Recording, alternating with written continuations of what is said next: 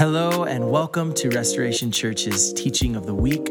If this is your first time, welcome. So glad that you were able to join us. If you'd like to listen to past teachings or to learn a little bit more about restoration, you can go to restorationaz.org. And with that said, we hope you enjoy this week's teaching from Landon Myers. This morning has been pretty awesome in a lot of ways.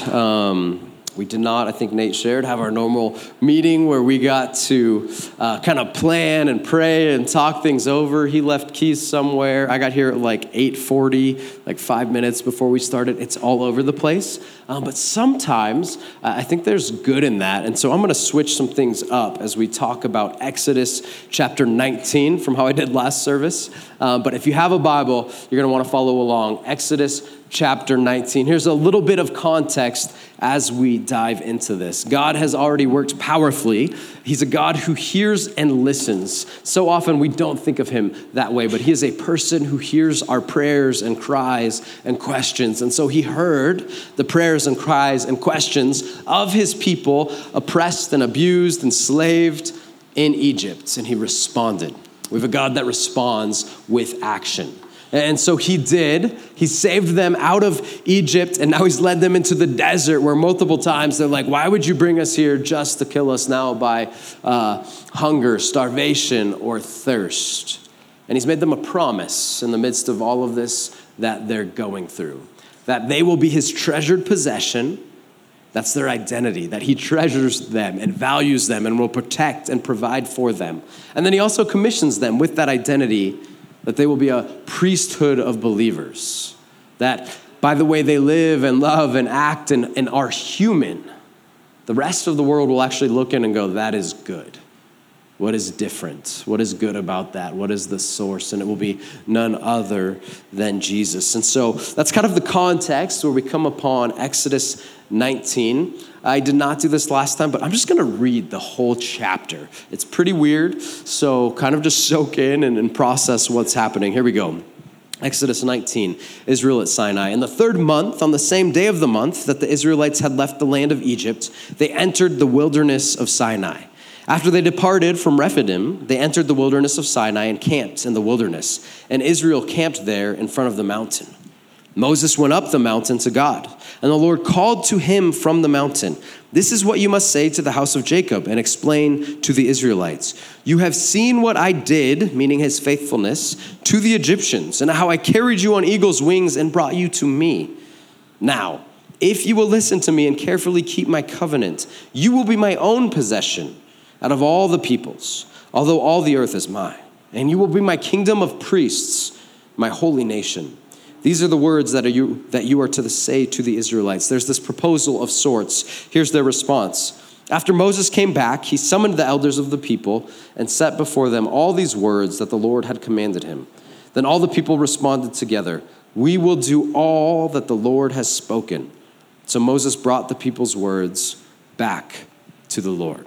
There's a proposal of sorts. God says, here's what I have for you if you want it. And they say, yes, that is our desire. Yes, that is what we want. Verse 9, the Lord said to Moses, "I am going to come to you in a dense cloud so that the people will hear when I speak with you and will always believe you." Then Moses reported the people's words to the Lord, and the Lord told Moses, "Go to the people and consecrate them today and tomorrow. They must wash their clothes and be prepared by the third day. For on the third day, the Lord will come down on Mount Sinai in sight of all the people. Put boundaries for the people all around the mountain and say, 'Be careful that you don't go up on the mountain or touch its base. Anyone who touches the mountain will be put to death. No hand may touch him. Instead, he will be stoned or shot with arrows. No animal or man will live. When the ram's horn sounds a long blast, they may go up the mountain.'" Then Moses came down from the mountain to the people and consecrated them, and they washed their clothes. He said to the people, "Be prepared by the third day. Do not have sexual relations with women." On the third day, when morning came, there was thunder and lightning, a thick cloud on the mountain, and a loud trumpet sound, and all the people in the camp shuddered. Then Moses brought the people out of the camp to meet God, and they stood at the foot of the mountain. Mount Sinai was completely enveloped in smoke because the Lord came down on it in fire. Its smoke went up like the smoke of a furnace, and the whole mountain shook violently. As the sound of the trumpet grew louder and louder, Moses spoke, and God answered him.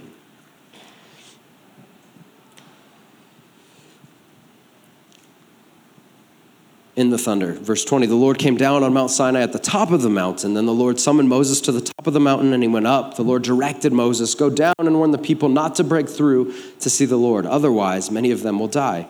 Even the priests who come near the Lord must purify themselves, or the Lord will break out in anger against them. But Moses responded to the Lord, the people cannot come up Mount Sinai, since you warned us. Put a boundary around the mountain and consider it holy. And the Lord replied to him, go down and come back with Aaron. But the priests and the people must not break through to come up to the Lord, or he will break out in anger against them. So Moses went down to the people and told them. I think this is one of those passages where these kind of ideas about who God is are concocted, where we think, if I do bad, God strikes me down with lightning. And as goofy and ridiculous and really just kind of stupid as that sounds, because I've never seen God strike anybody down with lightning yet, I think we actually live with that. Have you ever lived with that? Maybe you don't actually think lightning is going to come strike you down, but there is this fear, there's this pressure, there's this curiosity and wondering, if I don't do this right, or I do that wrong, or I don't do this good thing, then God will respond in such a way. And you read this passage and you go, okay, yeah, you know what? I can kind of see how you might think that. What is actually happening in this? Why does God have these seemingly arbitrary rules and boundaries and functions that are happening in the midst of this chapter? This is one of those chapters that's honestly a little bit confusing. And so I want to take some time to break down what I think we see biblically happening here. There's a few things going on. Number one, you see these layers of boundaries. Moses is near the top of the mountain with God alone. Beneath him, way beneath, after he goes up and down, which frankly sounds really exhausting. Moses must have been in incredible shape because that was a lot of up and down a mountain in one chapter. Way below him is Aaron and the priests. They're allowed to kind of be a little bit one level closer. And then beyond them is the rest of the people consecrated. And it sounds kind of random. But what's going to happen next for Israel is they're going to build something called the tabernacle. And based on that, eventually they'll build the temple. And in the temple, there will be the Holy of Holies, the most inner circle. And then the next layer where only the high priest can go. And then the next layer where other priests can go. And then the next layer where all the people and then the Gentiles. We see that modeled here. A foundation of how that system is going to function is given. After that, there's kind of the question of what in the world does sex have to do with anything in this chapter? Why would this God care whether or not these people have sex prior to this moment on this mountain? And there's probably two reasons. Biblically, from time to time, we'll see a command in the scriptures where God tells his people to abstain from sex for a short period of time to mark this moment, to signify something special that's going to happen, to prepare them for that. I think that's part of it. The other part is probably that regionally, there were other religions that mixed sex and worship. And so as those two things were mixed, they would be led into worshiping other gods. And one of the primary things God is doing in this moment is creating a boundary that he and he alone is to be God, that he and he alone is to be worshiped, and that is not meant to be shared. The last thing that I think is pretty significant and pointed in this is that you can imagine a scenario after this mountain as Israel faces all kinds of challenges, and Moses says, God told me, that they'd be like, no, I think you made that up, Moses. I think this is kind of like a power play. We didn't hear God tell you this or that. You're just making it up. Who gave you that authority? But God's putting on quite the show here with the thunder and the smoke and the mountain shaking. Largely so that there will be no question that Moses is not making up some arbitrary rules, but that God himself is saying, this is what is good. On top of all that, though, as I process it, I still don't know how significant it is. I think there's more to what is going on in this moment and how God is functioning and what he's intending to do, what his design is for this moment. It makes me think of a modern-day wedding ceremony. There's all kinds of elements that happen in a modern day wedding ceremony. There's an exchanging of rings, but those rings are not magic rings that are going to keep the two people faithful to each other. They're symbolic, and there's value in it. It matters, but there's no magic spell. There's vows that are spoken to each other, but once again, speaking those vows does not mean that people will keep those vows. There's a symbolic power in the ceremony, though. Even if it's a Christian wedding, that couple might take communion together for the first time, and that's meaningful. It's to establish that Christ is the foundation of their relationship. Well, that does not mean that Jesus is going to make sure that they never get divorced and it's all good and blah, blah, blah. It's not that way. It doesn't work that way. All of those elements of the ceremony matter, and they're powerful, but none of them in and of themselves actually have power. In a similar way, on this mountain, there's all kinds of things happening, but I think what's going on is that there's power in the ceremony. Ceremonies have power, and God uses a ceremony from time to time to make a point. I've had the privilege now to officiate quite a few weddings. And over the years, the perspective I have as the bride comes in has really changed. At first, everybody looks at the bride, right? Everyone stands and turns around, and it's this pretty beautiful, incredible moment that she's been waiting for, probably for a lifetime, and he's been waiting for, and there's this anticipation, and it happens. And there's beauty in that moment. There's also, as you're officiating a wedding, standing here, most often the groom's right next to you, and it's a really cool perspective to get to watch his face and emotion and trying to hold it together or process everything that's happening as everyone else is watching the bride. But now as I'm slowly getting older, my perspective's changing even more, because what I'm looking to next, hopefully in quite some time, is when my first daughter, my oldest, or whichever daughter gets married first, has this moment. And now I'm the father of the bride. I'm now watching from that perspective. I watch the father and imagine what he's feeling and processing. And that's overwhelming, even though I probably have more than a decade to go, I hope. But if she's like me, I have only a decade to go, so we'll see. Then there's this moment where the father walks his daughter to the front, and whoever's officiating the wedding says what? Who gives this woman to be the bride of this man? That's the one part the dad can't mess up. Supposed to say, her mother and I. And it's almost odd, it's almost historic and old, just traditional, because weddings are not the same. There's not the same financial implications as there was at one point. So what is the meaning of this question? Who gives this woman to be the bride of this man? I actually think it's still incredibly beautiful and powerful. I think there's an exchange of trust that's taking place. There's a father who loves his daughter, who has worked hard to provide for her, to protect her, to bring out the best of her, recognizing Jesus makes everybody brilliantly, and his daughter was given as a gift that he was meant to sculpt and help her become who Jesus created her to be. And then in this question and in this moment, I imagine this father looks at his daughter and then looks at her very soon-to-be husband and goes, I'm now going to trust you. I am giving her away, and you will protect, and you will provide, and you will help bring the best out of her. Not because she's not capable, but because that's part of God's beautiful design in this partnership. That's a lot of trust. I imagine there's this stare of like, you better get this right. I'm still working on that stare. Hopefully I have more than a decade for it. There's power in this ceremony. And there's an expectation that that boy who's becoming a man will take that moment very seriously. Because if he doesn't, I will have an issue with him. Hopefully, we've established that beforehand. But there's a significance, there's a weight to him honoring that man's daughter in that moment. That word honor, I think, matters. Not only is there just a weight and a gravity to the moment, but there's a request that above all else, no matter what, above yourself, you will honor her.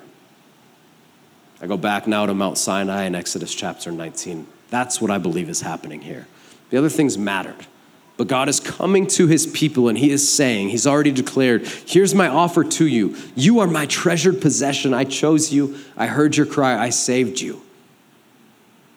I will honor you and I will take you seriously. I will be your God and you will be my people.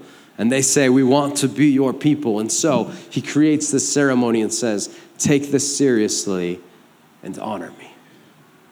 So my question for myself this week as I process this passage, my question for us and for you today is, do you honor Jesus in the relationship you have with him? Do you take Jesus seriously? Or is he compartmentalized? Is there a quick little ceremony and you're like, yay, I get to go to heaven and not go to hell. That was great. And then you move on. Are we honoring Jesus with the relationship that we have with him? Here's what's about to happen for Israel. They're going to experience the faithfulness of Yahweh God. He will not fail them. He will love them. He will protect them and provide for them. They will be faithful to him for about 7 seconds, and then it all goes south. And then they'll get it together again, and they'll love him and follow him and worship him and live the life he has intended that's good, and then they'll fail him and reject him time and time again. And this cycle continues. And guess what? No matter how many times it happens, he goes, hey, here I am. And I choose you, and I love you, and I want you, and I made you brilliantly, and I want to help bring the best out of you. I have something good for you, in spite of your lack of faithfulness. Yet, before any of that happens, here they stand at this moment with this ceremony, and God still makes the request. I will promise to take you seriously and honor you. Will you take me seriously and honor me? That's a question as we follow Jesus I think we need to ponder. It also kind of begs the question of what does that actually mean? So I want to kind of go on a tangent now and process what does a relationship built on honoring both people in the relationship look like? How can you know whether or not you actually do honor Jesus in the relationship you might have with him? And so I have a handful of thoughts for you to process. They're not rules, they're not perfect, but I think they're kind of a foundation or a framework of how you can think about a relationship and whether or not it's built on honor or maybe just using the other person in the relationship, which I know I have a tendency to do with God. Number one is this. So often, I think we have this tendency to only refer to God as God, which is his title. We've talked about this. That is not very intimate or personal. And what tends to happen is if we only pray to God or talk about God or talk to God or whatever it is, instead of Jesus or Yahweh, which is his name, he functions as a compartmentalized part of our life that's very distant and not personal. And it's hard to honor just the title. It's hard to honor someone who's very far and not near. I think one of the things that we need to do is question how personal and interactive and intimate is the relationship that we have with Jesus. If you only call somebody by a title, what you have is a functional relationship, not a personal relationship. Is your relationship with Jesus more functional or more personal? It's something to question. Another thing that can be helpful as kind of a practice is to assume the best. So some of the best advice I think I ever received in marriage that took me a long time to probably get down. Hopefully I'm better at it now, but assume the best about the other person. You don't assume the best about an ethereal, distant God, but you might assume the best about somebody that you know well and have had history with. When Chelsea and I were about to get married, somebody said, yeah, work on always assuming the best. And for like 3 minutes, I pretended I knew what that meant, but I didn't know what it meant. So finally I asked, like, what does that actually look like? And this woman was like, well, there's going to be times where she does things that upset you. She doesn't show up, or she's not on the right time, or this or that. In those moments, don't tell yourself a story, or don't listen to the story of why she had this plan to not be there, blah, blah, blah. Assume the best. Assume something happened. Assume her heart is right. And that was such good advice because almost always the intent is not bad. And if you're in any type of relationship, once we start telling stories and making assumptions, that's where disasters are created. How often does that happen, though, with the Father? How often when something's going on in your life, circumstances hit, good or bad, you make assumptions about what he's like and who he is and what he's doing. And oftentimes, back to lightning striking, I don't think we assume the best about our God, but in a relationship built on honor, we trust who he is and we assume the best. The next thing is to be aware of values and preferences. Again, if he's just God, if he's just a distanced title, you probably aren't super aware of what he prefers and values. It's the same thing back to marriage. When Chelsea and I first got married, we'd talk about going out to eat or whatever, and we both had this sort of good, sacrificial love thing where we would pick the place we didn't want to go. I'd think, what is the place I definitely don't want to eat? And for some really stupid reason, my mind would tell me that's definitely where she wants to go, because that makes sense. And she would do the same. And so all that would happen for 2 years of marriage as we spent money and ate food we hated. It was really not very smart. Eventually, we learned to actually communicate. And my patterns and tendencies, she'd say, hey, where do you want to eat or what do you want to do? And I'd say, I want Mexican food. And then I'd say, but I really don't care. Whatever you want would be good. And we would learn to do that. And then the next day, she'd go, hey, any thoughts of what we want for dinner? And I would say, yeah, Mexican food. And I'd learn what she wanted. And then the next day, she'd be like, hey, what do you want? It's still not changed. We're on 11 years. It's breakfast, lunch, dinner. I'm good with that. But we actually got to a place where we learned what each other likes and dislikes. It was really easy for her. But we learned to communicate and process. It's the same with Jesus. You don't read this book, the scriptures, the Bible, to pay time. Oh, I did my devotional today. It went great. Now God loves me. I'm not going to get struck by lightning. Fantastic. If you're reading this book for that reason, I would say stop. Reading the Bible is probably bad for you, actually, which actually is a thing that happens. There can be many times reading the scriptures is bad for you. If you're doing it for the wrong reason, it's not going to be helpful. I'm not saying the word of God is not powerful. It is very powerful and effective. But Satan used the scriptures in all kinds of manipulative and powerful ways too. We should read this book to get to know a person named Jesus who loves you more than you can begin to imagine. And as we read it in that way, to know him rather than to please him or protect ourselves from him, notice the posture around studying the scriptures, that begins to change things. Next thing, instead of asking, would this be okay with Jesus, ask, what does Jesus delight in? It's a very different question.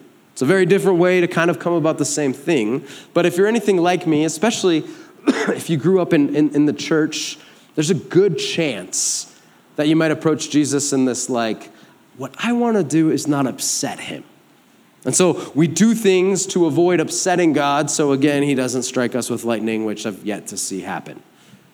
Instead of going, no, the foundation of the relationship is not fear. It's recognizing that Jesus is actually good. Hear me on that for a second, because I don't think we grasp this often. Jesus is actually good. He's the creator of all that is good, all that you enjoy and delight in, the best moments, the best celebration, the best food, primarily Mexican. Everything that is good comes from Jesus. He's not boring. And I think we get distracted on that. It's a better question to go, what brings my wife delight? If I can plan a date or an opportunity with our kids or something like that, to go, what makes her smile deeply? What will make her giggle? What is good? Jesus is an actual person that delights. You know what he often delights in too? When you enjoy something and recognize it was a gift from him. He also delights when you embrace who he's made you to be and use your gifting and become the man or the woman that he's designed you to be. Not out of a need for achievements, but to embrace the fact that he is, once again, good. In any relationship centered on honoring the other, you'll learn to display value in your own way. How do you display value to Jesus? Actually, I think it's not any different than how you do to another human. Can be words you say, It can be a practice of generosity to say you're of this value. It can be time, it can be posture, it can be a whole variety of things. But are you in some way doing something to display to Jesus you are of value? Not to earn his love, you can't do that. Not to make up for things you've done poorly, that doesn't work. But just to say this relationship with a real person, not a distant, ethereal, spiritual God that lives somewhere in the sky, is good and worth it, and you matter.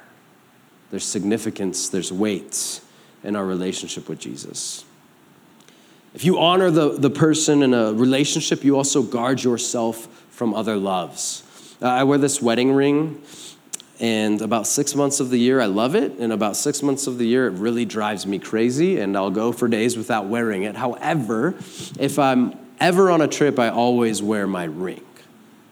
Doesn't mean anything's gonna happen, but there's some symbolism about guarding myself from other loves. That can come in a variety of form or fashions. Do you guard yourself from other loves that might be looking to pull you and take you away from our first love, which is Christ?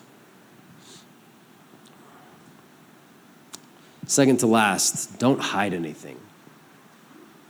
Some other really great advice I got from a mentor was anytime you start playing games in your marriage, like manipulative, passive-aggressive type of games, something's wrong and you just need to get some blunt, candid conversation out there.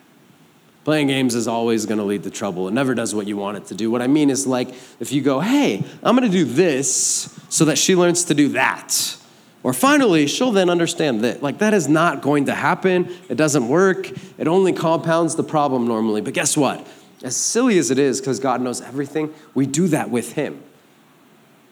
And go, hey, before I pray to him in this way, or take the risk he's asking me to, or be honest in this way, first I got to do these things. We play these games. We hide things. Are you hiding anything from the Father? What emotions do you allow yourself to feel or express with him? What conversations do you have? What fears do you process? What triumphs do you celebrate? Are you hiding anything from him? A relationship built on honor doesn't hide. Lastly, make sure the relationship is resilient throughout circumstances. A relationship built on honor will not be crushed by circumstances, but it will endure circumstances. We can't control most of our circumstances. They're going to come and go, broken and beautiful, good and bad. But a relationship built on honor, on a commitment, on a choice, will endure circumstances. Back to the wedding we talked about earlier. I imagine myself on this day walking my daughter down the aisle, trying to keep it together. And then there's this question, who gives this man to be the bride of this woman? And hopefully I don't mess it up. And I say, her mother and I. And we've already interviewed the guy for quite some time. And it's good to go. And imagine with me for just a moment that even though normally the guy says the I do's first, in this case, the girl does. And so my daughter's name is Aaliyah, and whoever's officiating the wedding walks up and goes, do you, Aaliyah, take, we'll say Sean, to be your lawfully wedded husband, to have and to hold from this day forward, to love and to cherish, for better, for worse, for richer and poorer, in sickness and in health, as long as you both shall live. If so, say, I do. And she says, I do. And there's this moment of excitement and this overwhelming picture of what's about to happen. And then it's his turn, and whoever's officiating the wedding looks now at him and says, do you, Sean, take Aaliyah to be your lawfully wedded wife, to have and to hold from this day forward, to love and to cherish, for better or for worse, for richer and poorer, in sickness and in health, as long as you both shall live. If so, say, I do. And then there's silence. And it's awkward. And then this guy goes, I'm not too sure about this. Like, for richer, definitely, but poorer, I don't know if I want to sign up for that. I got to sign my name here somewhere, right?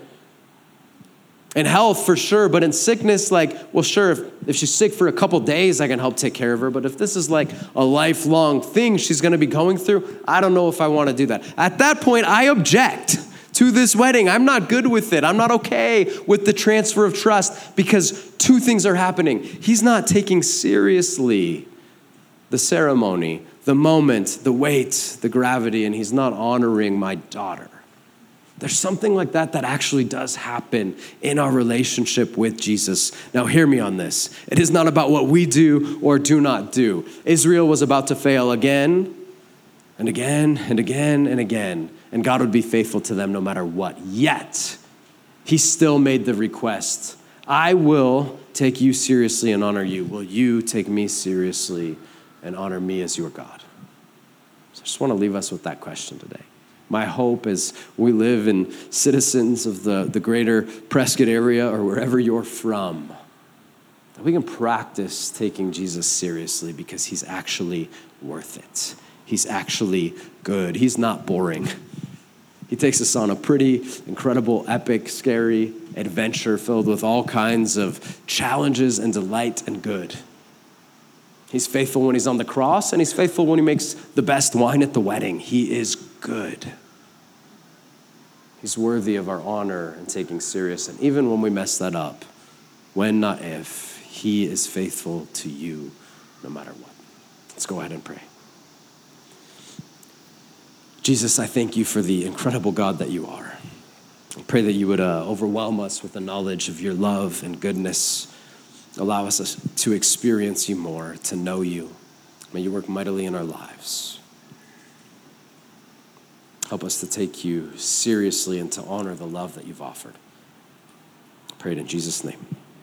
Amen. Awesome. Well, thanks for joining us. Once again, we are Restoration Church in beautiful Prescott, Arizona, and we are so thankful that you were able to tune in. If this is your first time, welcome. Jump over to restorationaz.org to listen to past teachings or to learn a little bit more about who we are and what we're about. If you have questions or if you'd like to connect with us, go ahead and hit that contact tab. We'd love to connect with you. And until next time, remember, Jesus is the only one who is trustworthy always, no matter the moment. So press on as we continue to practice the way of Jesus.